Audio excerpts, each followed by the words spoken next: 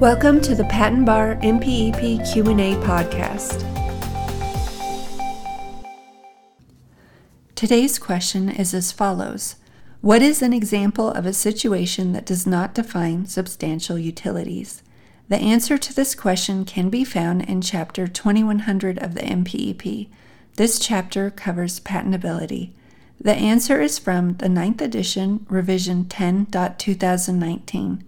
Depending on future changes to the MPEP, the question and answer may or may not be applicable in later editions or revisions. Again, what is an example of a situation that does not define substantial utilities? As shown in Chapter 2100, the following are examples of situations that do not define substantial utilities. A. Basic research, such as studying the properties of the claimed product itself, or the mechanisms in which the material is involved. B. A method of treating an unspecified disease or condition. C. A method of assaying for or identifying a material that itself has no specific and/or substantial utility. D. A method of making a material that itself has no specific, substantial, and credible utility. And E.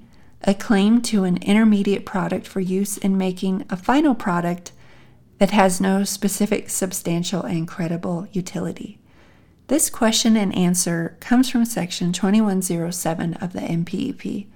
The following is a brief summary of Section 2107.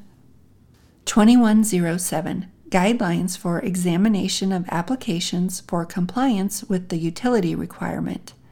This section describes the principles behind rejections based on utility, which is whether or not an invention has any use, and obviousness based on one or more prior art references.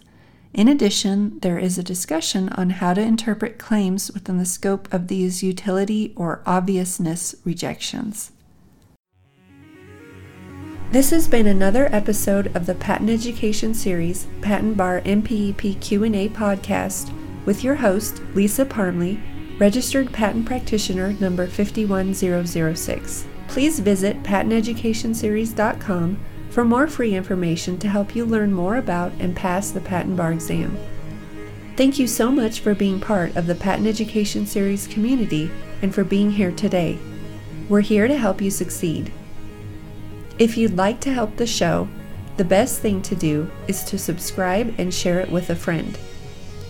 If you need anything or just want to touch base with us, please email us at info@patenteducationseries.com. We want to see you succeed and put the Patent Bar exam behind you. So again, head over to patenteducationseries.com for more free materials and information to help you pass the Patent Bar and get on the road to a new career as a patent practitioner.